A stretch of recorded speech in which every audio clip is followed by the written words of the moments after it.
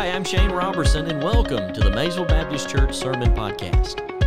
Here at Maysville, we want to practice loving God, loving others, and serving the world. I trust this sermon will be an encouragement to you as it challenges your heart and strengthens your walk of faith. Now, grab your Bibles as we get ready to hear from the Word of God.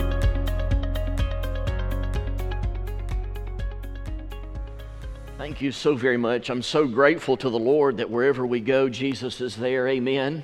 So we thank God for you being here today as well. If you have your Bibles, let me encourage you to find Acts chapter number 20.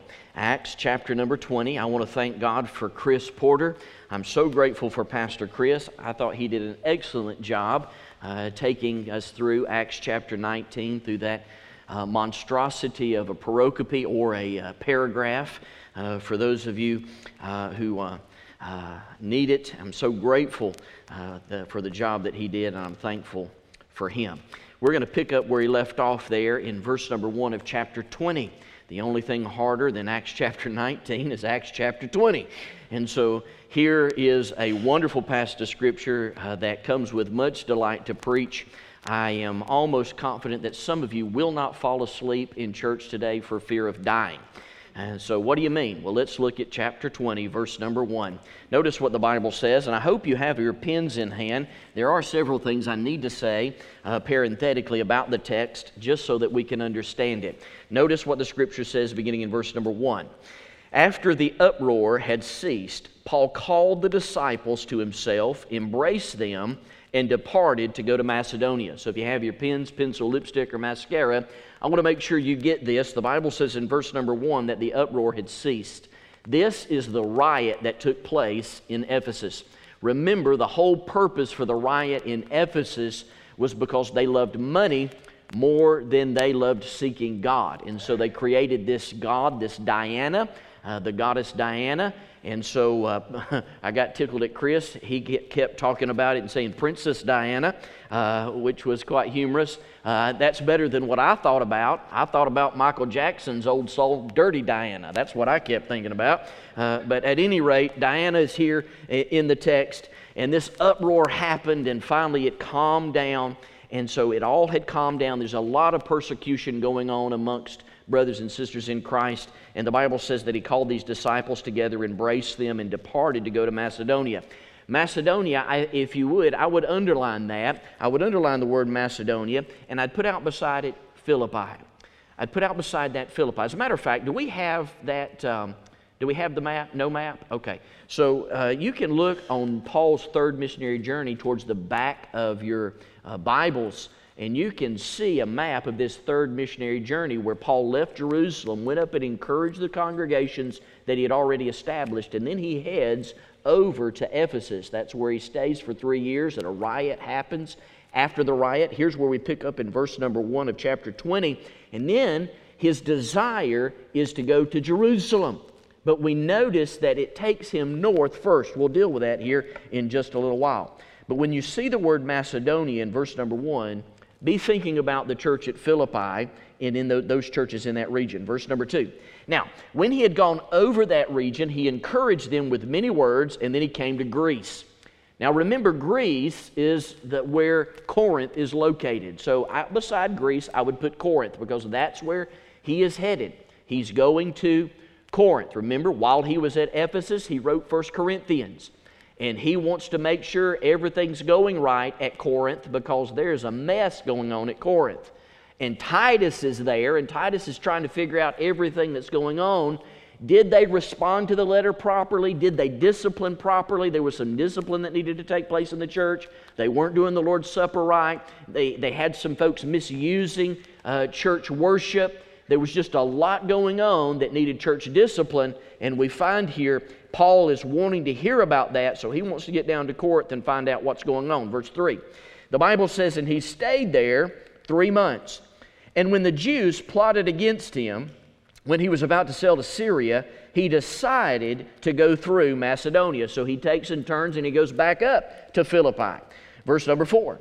And Sotiphar the Berean accompanied him to Asia. Also Erastus and Secundus, of Thessalonians, Gaius of Derbe, and Timothy, and Tychicus, and Trophimus of Asia. These men, going ahead, waited for us at Troas. If you have your pens, underline the word us.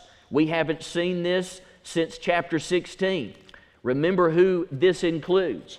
This includes the writer of the book of Acts, which is none other than Luke. So Luke has been here the whole time. Luke has been here ministering, and finally they all caught up with each other, and they're there, and as they are there, the Bible says they waited for us at Troas. Verse number 6.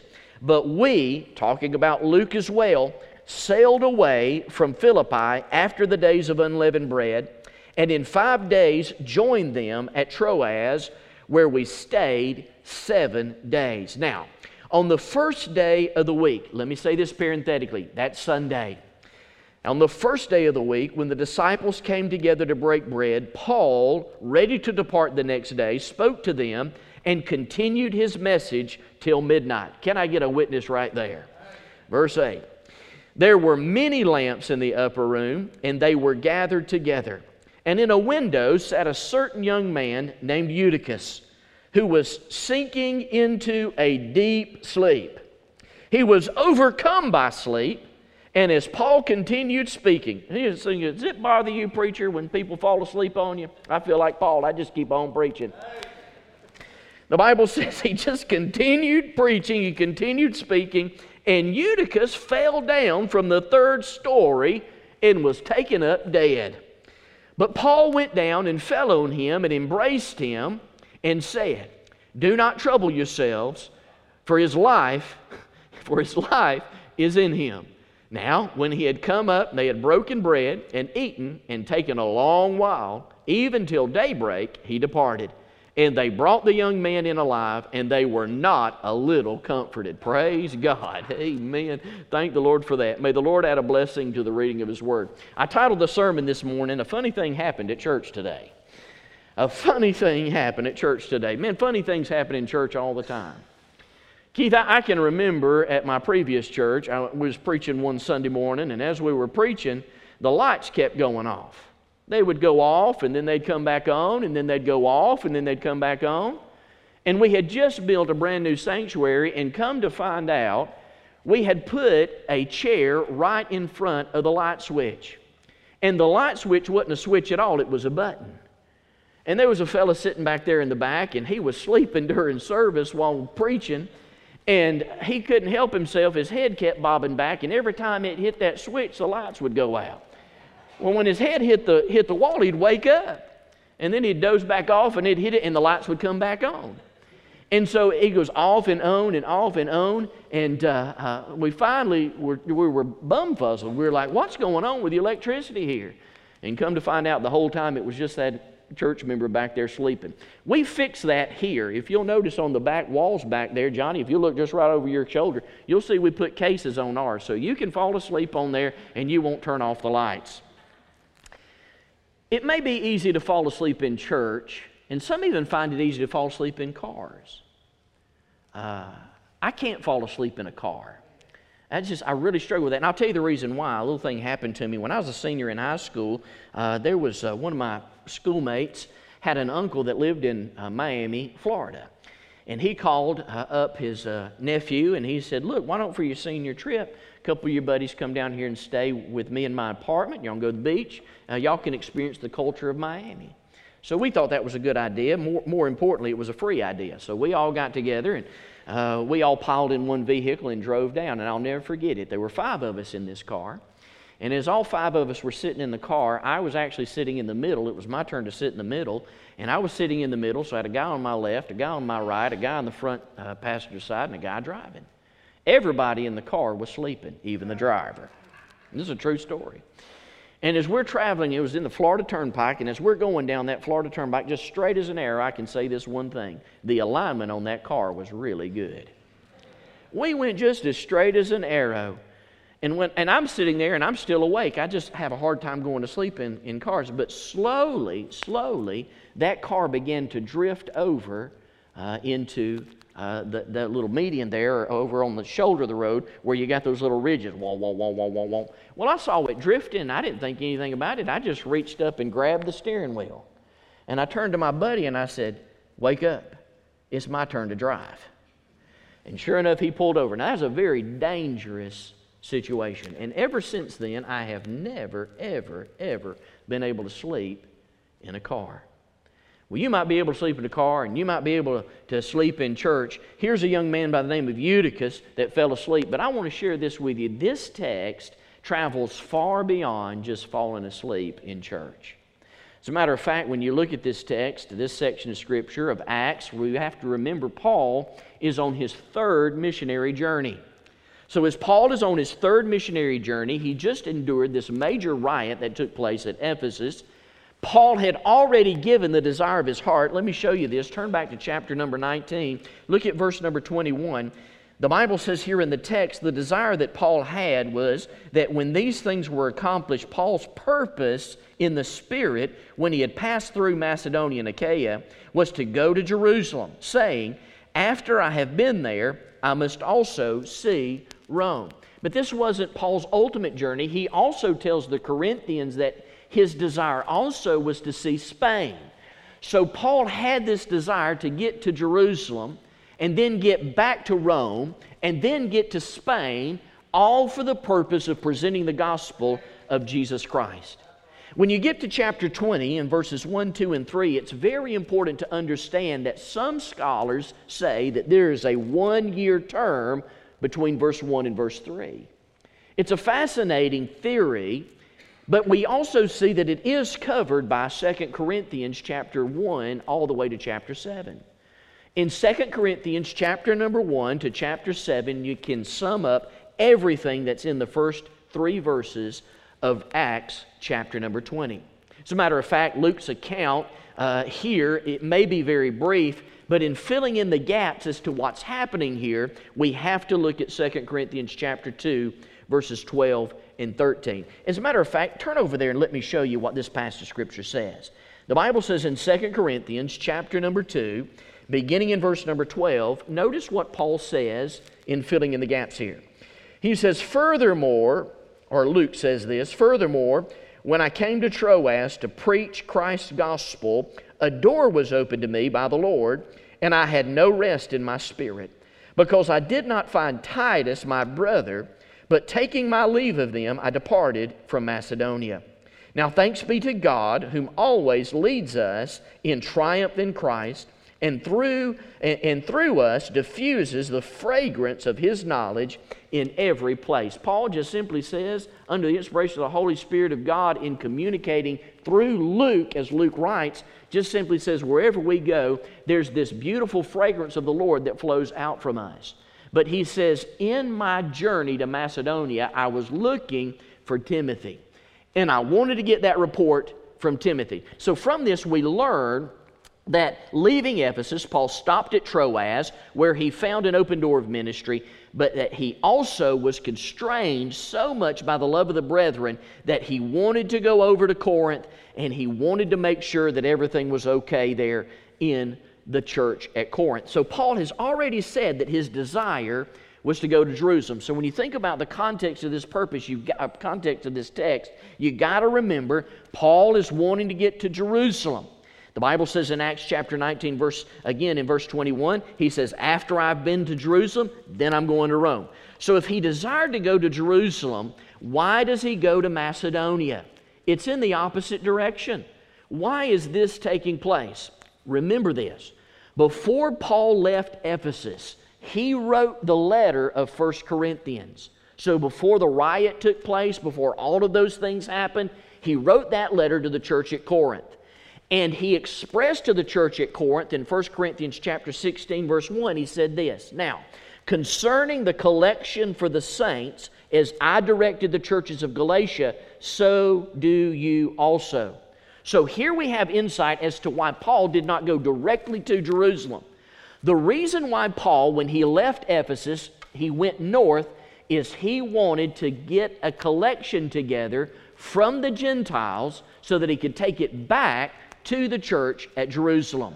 So Paul's effort, his endeavor, his desire was that the world see the unification of the Church of Jesus Christ, that there's no Jew, there's no Greek, there's no Syntyche, there is no other nationality but a Christian. We're the human race, and Jesus died for the human race. Christianity is not just a Jewish religion. It's not just an American religion. It's not just this religion or that religion. It is a relationship with Jesus Christ. So Paul, when he leaves Ephesus, having written this letter to the church at Corinth, he's instructing them to get ready. He's coming up there to get the offering. He wants to collect it so that he can take it back to the church at Jerusalem. The question is, did it happen? 2 Corinthians chapter 8, verses 1 through 5 gives us the answer. You don't have to turn, but listen to what the Bible says there. Now, brethren, we wish to make known to you the grace of God which has been given in the churches of Macedonia, that in a great ordeal of affliction and their abundance of joy and their deep poverty overflowed in the wealth of their liberty, or their liberty. For I testify to the fact that according to their ability and beyond their ability, they gave of their own accord, begging us with much urging for the favor of participation in the support of the saints. For this, not as we had expected, but they first gave themselves to the Lord and to us by the will of God. So Paul basically says, as messed up as Corinth was, their desire was that the gospel spread all around the world, and they even begged to participate in missions giving. So the question is missions giving important? Absolutely, absolutely. We must give to missions. And in regard to giving to missions, I praise the Lord for your faithfulness, church, in being faithful in giving to the missions of our world, in getting the gospel out to every tongue and every tribe. So this was Paul's context. This is where he was operating from. But when you look at this passage of Scripture, we see two things, if you would, that are important points that we must not ignore concerning Paul's journey to get this offering to Jerusalem. I want to share those with you this morning. Number one, the first thing I want you to see is I want you to notice biblical discipleship. Biblical discipleship. In the first 6 verses, we see biblical discipleship firsthand. So what do you mean? Remember what's gone on in the church at Ephesus. There's been this huge riot. There's been persecution. There's been things that have been said. There have been things that have been done. And Paul was told, do not show up. But Paul has the heart of Christ. And through the heart of Christ, Paul's desire is to disciple these brothers and sisters in such a way that they're strong in their faith and they do not ignore the fact that persecution is beneficial for the kingdom of God. It may be hard, it may be tough, it may be challenging, but it grows the church. Look at what the Bible says that Paul in biblical discipleship, what that entails. Number one, the first thing I want you to see is that it entails concern. Verse number 1, notice the text. The Bible says, and after the uproar ceased, Paul called the disciples to himself. I would underline that word called. That word called is a term of endearment. It literally carries the idea to call out with a loud voice. He literally called out with a loud voice, I want to see these specific disciples. And he wanted them to come to his side for an intended purpose. What was the intended purpose? The intended purpose was to follow up with them and make sure that they understood that Jesus loves them and that the faith that they had in Jesus Christ could help them endure any difficult time. We see that Paul gave a great concern for these individuals going through persecution. I want to just say by way of illustration, a number of people have called, have come by my house, have sent us messages, especially concerning my stepmom and now Grandma Fogel's death.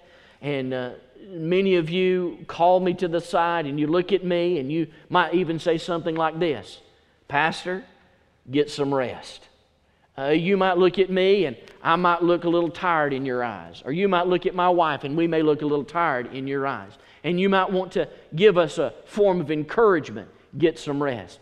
That concern that you have for your pastor and your pastor's family is the same concern that Paul had for these disciples who just endured this difficulty, this riot that took place where money was more important than God. And he called them to his side with this great concern so that he could love them. Number two, there's a second thing here. Not only do you see concern, but you also see care. Look at verse number 1 again. He says not only did he call these disciples to himself, but he also embraced them. The term embrace here is a Greek word, aspasmanad, and it has a basic meaning to draw one closer to oneself in such a way to welcome them. We would say it this way: he hugged them. He brought them to his side. He showed them a basic term of endearment. He cared for them. Brothers and sisters, we're living in a culture today where people are not going to know that we care until they see how much we care. Paul cared for these individuals. And he cared for them in such a way that he called them to his side. And then he brought them under his arms to hug them and to care for them and to receive them with joy. We see discipleship. Discipleship is not only teaching, it's not only proclaiming, it's not only education, but it is also helping meet the need within the small group that we're in. Paul did this through concern. He did this through care. And then watch this, number 3. He also did this with concentration. Paul was concentrated on the facts. In fact, when you look at verses 1 all the way down to verse number 6, you see that Paul was basically concentrating on 2 things. Number 1, the first thing he was concentrating was on the mission. Paul was concentrating on the mission. What was the mission? Remember, the mission that we find in this wonderful Gospel of Acts is to see the Holy Spirit of God move throughout the regions in which He did, starting in Jerusalem, Judea, Samaria, and uttermost parts, and watching the gospel spread that is even at work today. And so we find the ultimate mission was to make disciples. Paul's ultimate concentration on the mission, number 1, was make disciples. Number 2, he had a second mission. The second mission is that after he left Ephesus, he goes north to Macedonia, but he makes a stop in Troas. And while he is there at Troas, he goes down to Greece, where Corinth is located, and he's got this desire to go to Jerusalem. Why? Because he has this mission to get the offering to the church at Jerusalem. That's his second mission. Get the offering to the church at Jerusalem. And then he's got a third mission. His third mission is to meet up with Titus somewhere along the way. He wants to meet up with Titus somewhere along the way so that he can get a report as to how did the church at Corinth receive my first letter. We see the results of that in 2 Corinthians chapter number 2. Listen to what the Bible says in 2 Corinthians chapter 2 in verse number 12. Again, he says, "Furthermore, when I came to Troas to preach the gospel of Christ, and a door was opened unto me, I had no rest in my spirit because I did not find Titus." He wanted to see Titus so bad. Titus does not show up again until he gets to Macedonia. And when he gets to Macedonia, Titus finally says, "Paul, you're not going to believe what happened. They read your letter. They took those that were sinning against God and they disciplined them in the Lord. Those individuals got right with God, and after they got right with God, they came closer to the Lord Jesus Christ. They cannot wait to participate in the offering so that they can get the gospel all the way around the world." So he wanted to meet up with Titus to get that information. But not only did Paul concentrate on the mission, he also concentrated on the men. Did you see what happened here in the text? The Bible tells us in verses 4 through 6 that there were several men that were accompanying him on this journey. Who are these men? What are they doing here in the text? The Bible tells us, first and foremost, that there's a man by the name of Sopater. Who in the world is he? The Bible identifies him as a Berean. We know that the Bereans love to study the Word of God. In fact, this man is mentioned in Romans chapter 5 and verse number 12. His name means Savior of the Father. He's quite possibly a Jewish relative of Paul, and he loved to study the Word of God. And he accompanied Paul on this third missionary journey. And then there's a man by the name of Secundus. This individual helped get the offering to Jerusalem. You say, what exactly was his job? When you read this guy, you cannot help but recognize him as being part of the security team. He wanted to make sure that the money got there, and he served on the security team to get this funds to the church. And then we come to a guy by the name of Gaius. Gaius was a part of Paul's pit crew. He was a preacher in training. His desire was to preach the gospel of Jesus Christ according to history.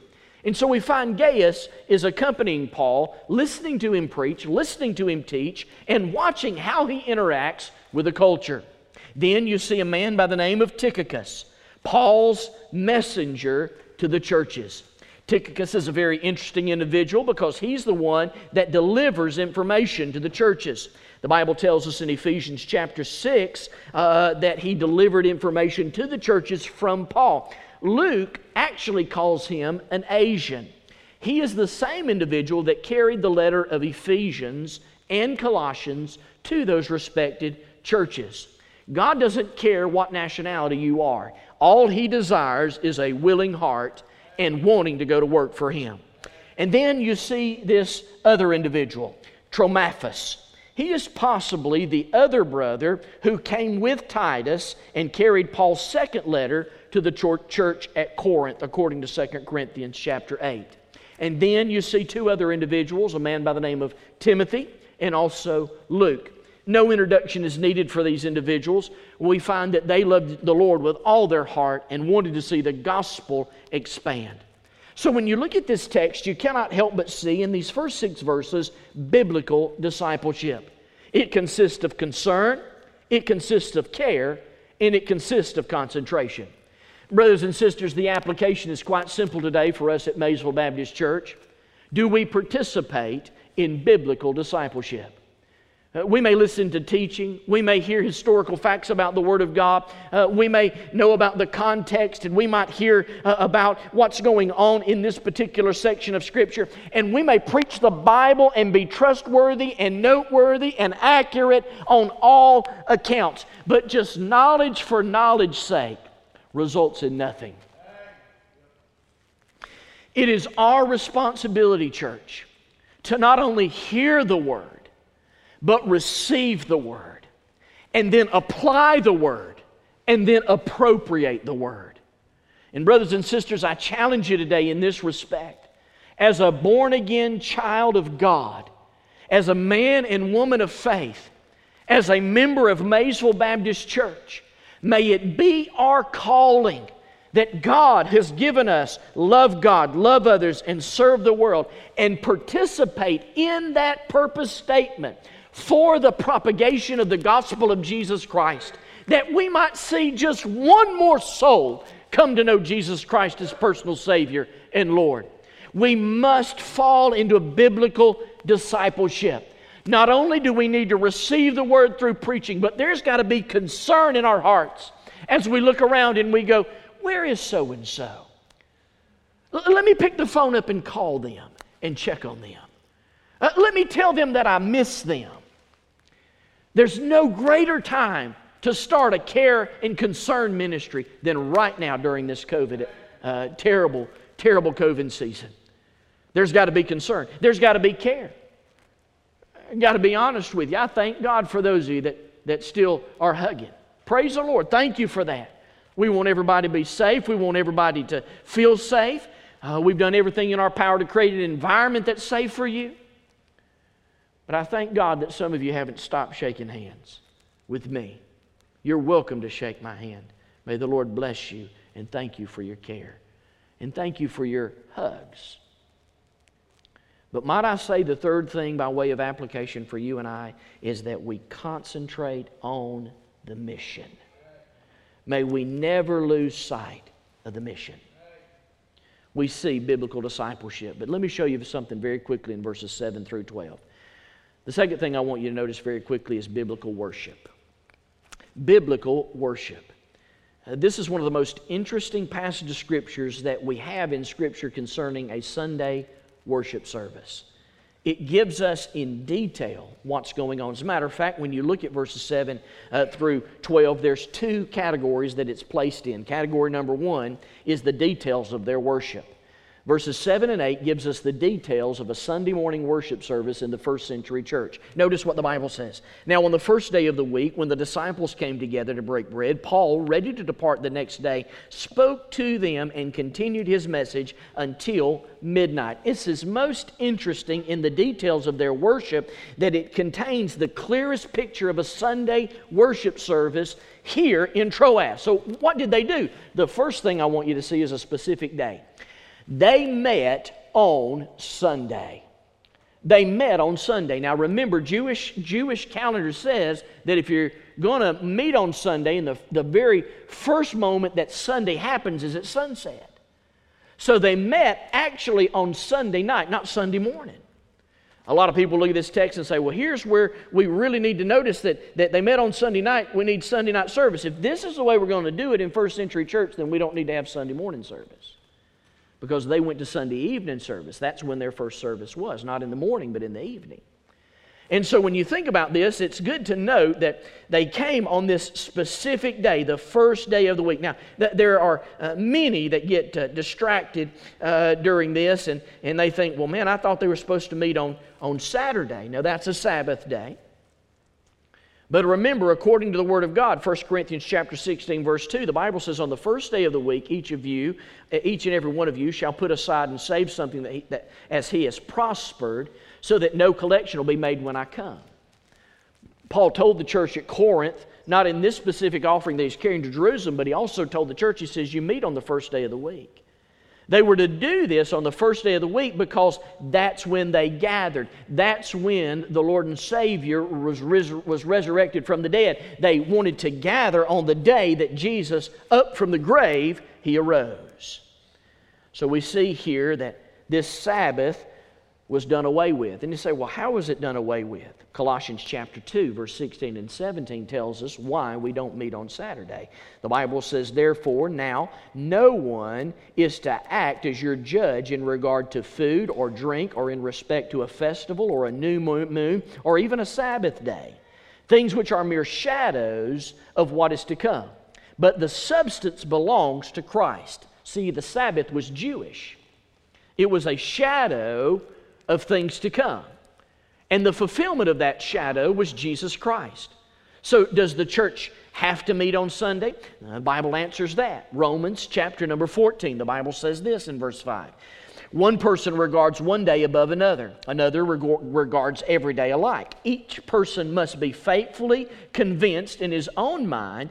He who observes the day observes it for the Lord. And he who eats does it for the Lord. And he that gives thanks to God, and he that eats not for the Lord, he does not eat and gives thanks to God. We meet regardless of the day, but we come on the first day of the week. Why? So that we've set aside for the Lord. So is it wrong for a church to have a Friday evening service? No. Is it wrong for a church to have a Saturday evening service? No. As long as our hearts know that we're coming to give thanks to God. So we see a special day. Not only do we see a special day, but we also see a special group. Did you see it in verse number 7? Notice the text again. He says, when the disciples came together. Brothers and sisters in Christ, we see that these disciples, these Christ followers, came for the purpose of worshiping God. It was not static. It was absolutely active. They came to actively worship the King of Kings and the Lord of Lords. And so we see that they did not come to sit and soak. They came to learn, to implement, to apply so that they could go out and share the good news. And then there's a third thing we see here, and that is a special service. Notice again in verse number 7. The Bible says that the disciples came together to break bread. This is the Lord's Supper. They had a special Lord's Supper service on this occasion. It's fascinating to note that the first century church participated in the Lord's Supper on many occasions, most every Sunday. So, well, why don't we do every Sunday? Because it is not required in Scripture. The Bible says, as often as you do this in remembrance of me. You see, we do not want to set up where we worship the Lord's Supper. We do not want to set up where we worship the Bible. We want it set up in such a way that we worship God. And so as often as we have the Lord's Supper, as often as we have baptism, as often as we preach out of the Word of God, which is every week, it is to hear from God and worship the King of Kings and the Lord of Lords. Jesus said, do this in remembrance of me. We see here in the text details of their worship. But let me show you a second thing as I close. Not only do you see the details of their worship, you also see the distraction in their worship. The distraction in their worship. What happens in verses 9 through 12 as Paul begins to talk to them. Now this is important. Look at verse number 9. The Bible says, and in the window sat a certain young man named Eutychus, who was sinking into a deep sleep. He was overtaken by sleep, and as Paul continued speaking. That word continued speaking is a dialogue that Paul is communicating and talking with the congregation. He's just not flat out expounding the Word of God here in the text. He's communicating the biblical truths. This young man, you see that word young man, probably a teenager. He's a teenage boy doing teenage things. He ought to have been sitting in a pew, but instead he was sitting in the windowsill. They're up on the third floor, mind you.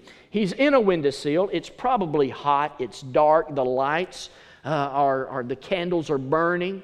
And the sound of the preacher's voice as he's taking questions and answering questions is slowly putting him to sleep. Punch that person beside you and say, wake up. We find that he falls asleep and he falls out the window. The Bible tells us here in the text that as he fell out the window, Paul ran down and embraced him. The same embrace that we see up in the previous verses, and says, don't trouble yourself, his life is still in him.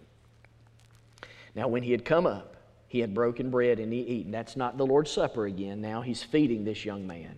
He's thinking, maybe if I get some food in me, he can last throughout the rest of this sermon now that I've risen. He's been risen from the dead. He says, he said, and they talked for a long while till the daybreak. And then the Bible says he departed. They brought this young man in alive to the church service, and they were not a little comforted. They were so thankful. Now, there are three things that I want you to notice about this text in closing. Number one, the first thing I want you to see is an illustration of Jesus' death. In verse number 9, the Bible says that Eutychus fell out of the window, and he fell dead. There's a good chance that Paul was preaching in regarding to this morning or this Sunday service. He was preaching about Jesus. They were close to the day of Pentecost. They were close to the day remembering when Pentecost happened and also remembering the resurrection of Jesus Christ. And so we find here in the text that this would fall very naturally into an illustration that this guy died, but he wasn't really dead. On the contrary, he was dead as a hammer and needed to be risen to life. The same thing that took place to Jesus, who really died on Calvary's cross. So not only do we see an illustration of Jesus' death, we also see an illustration of Jesus' resurrection. Verse number 10. The Bible says, when Paul fell on him and embraced him, he says, do not trouble yourself, for his life is in him. Remember, during this season, Paul has been given a very special gift. There were individuals that were getting saved with his handkerchiefs and with his apron. And during this season, the Word of God had not been completed. And God was using this special gift that He had given to Paul to see that these individuals, especially here during this situation, this young boy who was dead, he fell out of a 3-story window. He landed on the ground, and the Bible said he was taken up dead. But Paul was used by God to resurrect him again. What a great illustration for when they walked back into the church service. And the Bible says that they were not a little comforted. because the dead was now alive. Paul could have very easily said, in the context of this passage of Scripture, he could have very easily said, this is the power of Christ. Jesus died, Jesus was buried, and Jesus rose again the third day. And then we see a third thing very quickly. We see a celebration of renewed relationships.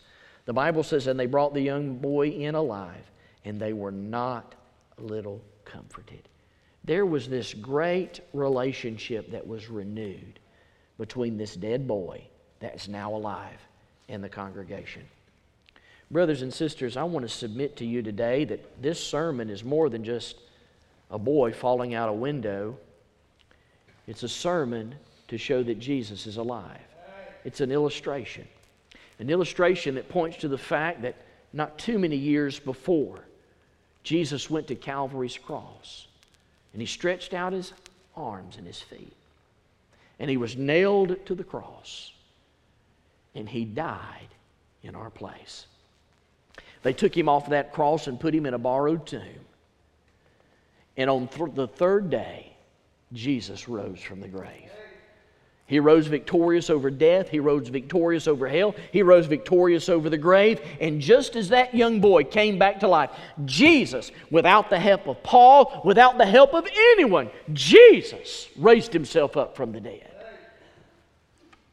One day after a while, whether we live to be 96 like Grandma Fogel, or whether we only live another year, the Bible says it's appointed unto man once to die. Oh, dear friend, don't let death fool you. Paul was very accurate in his communication to the church when he clearly was communicating the fact that, watch this, if you are born once, you'll die twice. But if you were born twice, you'll only die once.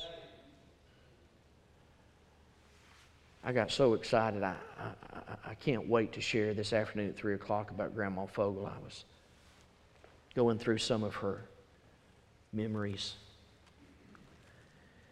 And David, I found a little note she had written. And on that note, it had her name. And the first line of that name, note, tells us when she received Christ as her Savior. The greatest thing that ever happened to that 96-year-old happened when she was a young girl, when she heard the gospel and trusted Jesus Christ as her Savior. It changed her life forever. And though dementia took her mind, it didn't take her soul. For when she breathed her last breath that Thursday afternoon, she breathed and inhaled the celestial air of heaven and thought clearly, there's my Jesus. Brothers and sisters, I want to ask you a question. If you were to die today, I want to, especially in church, I may throw my body on you, but God did not give me the same gift He gave to Paul. I won't resurrect you from the dead. I can't. The Bible says it's appointed a man once to die, and after that the judgment. When you stand before your judge, when you stand before the judge of God, what are you going to say to Him? What if He says to you, why should I let you into my heaven? What are you going to say to Him? The judge. Will you say to Him, well, you know what, I went to church every week. Oh, I listen to them preachers on TV. I joined this church or I joined that church. I got baptized. I took the Lord's Supper. There are going to be a lot of good religious people in hell. You see, Jesus answered the question as to what we should say when we stand before the judge. Jesus said, I am the way, the truth, the life. No man will come to the Father but by me. The only way to pass through the Father is you got to pass with Jesus Christ. When Grandma stood before God Almighty, the judge, at her death, if He in fact said, Marita, why should I let you into my heaven? She could testify to the fact because of your son, Jesus. Jesus paid my price. Brothers and sisters, did Jesus pay your price today? With our heads bowed and our eyes closed, maybe you're here and maybe you need to receive Christ as your Savior. Maybe you've never trusted Christ as Savior. Would you say something like this to the Lord today? Would you say, Lord Jesus, I know I'm a sinner. I believe that you are the Savior. And today I ask you to save my soul. Thank you for saving me. I will live for you. In Jesus' name. Thanks for listening. As a pastor, my primary concern is your eternity. The Bible says in 1 John chapter 5, verse 13, that you can know where you will spend eternity. I would love to connect with you and talk more about your walk of faith. You can email and find more information about the ministry of Maysville Baptist Church on our website. Just type maysvillebaptist.net in your search engine. Also, you can support this ministry through our website or by mailing your gift to 8875 Highway 82 Spur Road, Maysville, Georgia, 30558. God bless you, and I hope you tune in next week where once again we turn our hearts towards the Word of God.